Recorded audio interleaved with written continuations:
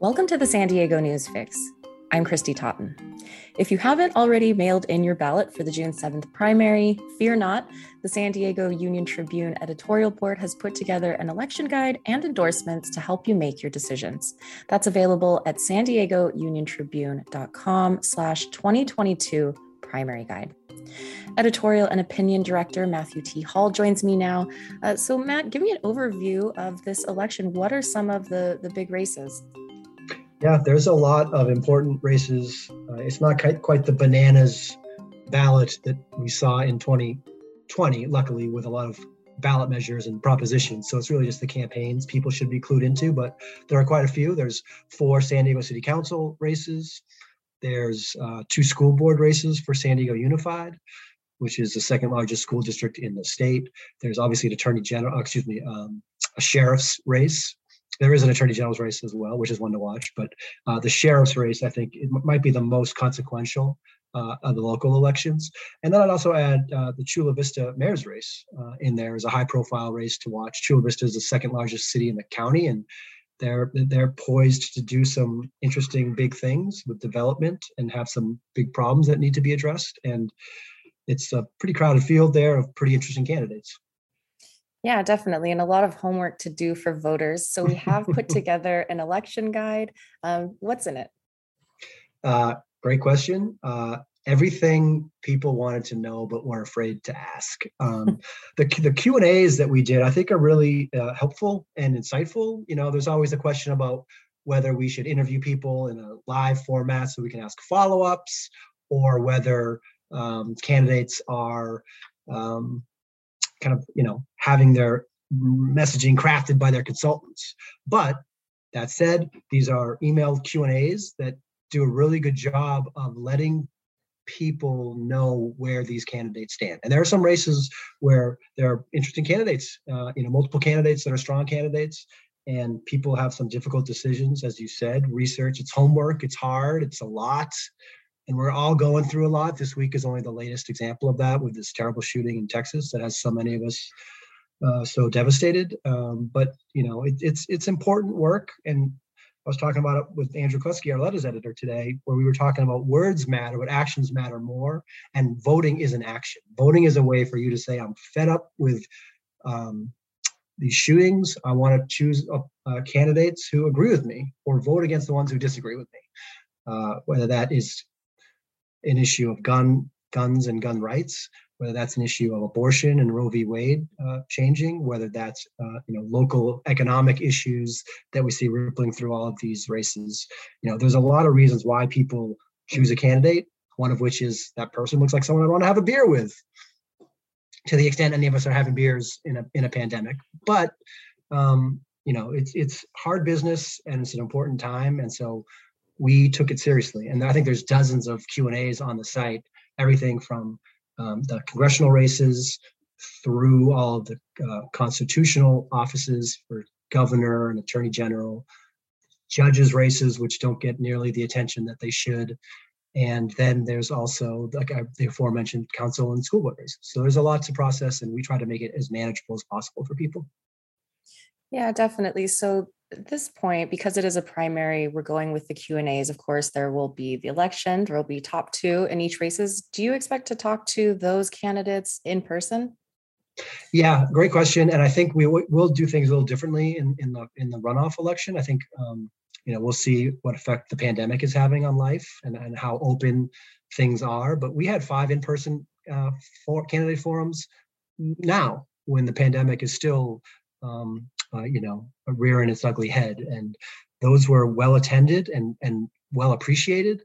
And I think the lesson there for us, and I'm sure you'd agree, is that we should do more of them. And so I think with 2 candidates, it's a lot easier than some of these races that have 6 people or 5 people. And so I'm looking forward to doing more in-person events, not only for the public's sake, but for our sake. I mean, I still feel like, there's more questions that we could ask. There's more information that we could uncover. Like, the problem with journalism, it's challenges, opportunities. It's always the best you can do in a day. And with an election, it's the best you can do in an election cycle. And so we tried to get all the information we could to the people who needed it, the voters. And we'll keep doing that in the runoff. Yeah, thanks for mentioning those in-person candidate forums. It seems like so far off. I had kind of Mm-hmm. forgotten.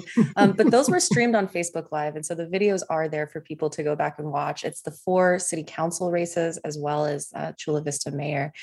Do we have a URL for people to visit on the site, or do they need to go to Facebook and find them? Yeah, I think if they go to Facebook, and that would be one easy way to do it, but they are on our site and we are trying to make it more easy for people to find them. Actually, I was just talking to Andrew about that recently. And so there will be an easy way to find them. Why don't we say that it's the URL will be san diegounion.com/election videos. There you go. We just got it done. That was things getting done in real time right there. Sounds good. You heard it here first. Well, let's talk about endorsements. We did put out endorsements for all races after reading Q&As, after talking to some of these candidates over Zoom. Tell me about your thought process when it comes to endorsements. Why endorse, and what are the characteristics in a candidate that we're looking for? Yeah, great questions. It is kind of an opaque process, I think, that a lot of editorial boards don't explain very well. And we try to be transparent in everything we do. So many of our endorsements explain our thinking, not just why we think certain candidates are better than others or not up to the task, but really what our guiding principles are. And we look for candidates who have accomplishments and achievements, who have a background that shows that they can do the job, will do the job, in some cases have done the job. We value character. That's very important to us. Their demeanor. If they're insulting to candidates, we're going to take a hard look and disavow that. In a day and age when civility is kind of on the wane, and then experience. And so we kind of factor all those things in. We do our own research. As you said, we do the interviews, and then we read all the brilliant other local reporting that's out there by the UT and other outlets in town, including KPBS and Voice of San Diego. And then we discuss it, and some of the decisions are easy and some of the decisions are super difficult. And I would say mostly we've recommended one person to win an office. Sometimes we've said, because these are primary elections where 2 people with the most votes will advance, we've said these 2 candidates seem the best, or these 2 candidates we want to know more about, or these 2 candidates can really drill down on a particular issue and have a conversation about it that would well serve voters. So there's a lot of ways to kind of make that secret sauce that ends up in an endorsement. And the guiding principles for me are just, as I said, the A, B, C, D, E's for the candidates, and just being transparent on our behalf. Yeah, well, speaking of those tough choices, the editorial board this week made a rare retraction of an endorsement of John Hemmerling, who is a candidate for San Diego County Sheriff. Talk to me about that. Yeah, so we had come to the consensus and the conclusion that John Hemmerling, the one Republican against 2 top Democrats in that race, the Democrats being Dave Myers, the former sheriff's commander, and Kelly Martinez, the current undersheriff, who's handpicked by Bill Gore, who is the former sheriff, the disgraced former sheriff, who let a lot of people die in his jails. We looked at all of them and thought that Hemmerling had the ability to do the job and had a background in leadership at the city attorney's office and in the military that put him in good standing for that job. And then a few days after that endorsement was published, we were made aware of some audio and some statements he made at a candidates forum in Ramona that were anti-transgender and unacceptable. So we discussed it again, we revisited, and as you said, it's pretty rare. I've been in this job for 5 or 6 years. Only one other time have we retracted an endorsement. And that, I think, was well before people started voting. It was early on in the campaign. People will know who wins in less than 2 weeks now. So we're really at the end stages of the election, but we thought it was important to stand on our principles and that we couldn't stand behind Hemmerling. And we came to that conclusion after talking to him, because as important as standing up for the transgender community and human rights are to us, due deliberation and hearing someone out and giving them a chance to explain themselves also important. So I actually talked to John for more than 30 minutes on Tuesday, and I asked him a bunch of questions. That audio is also on our website for all to listen to, and they can judge for themselves.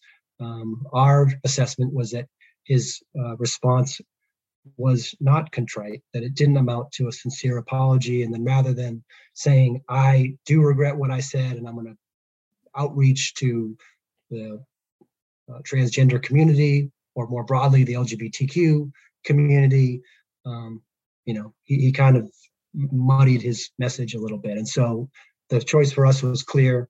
We retracted the endorsement that ran in the paper on Thursday.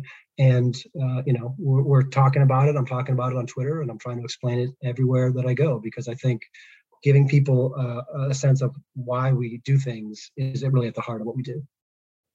Yeah, well said. And in that race, we chose not to name another endorsement or endorse another candidate. What was the thinking there?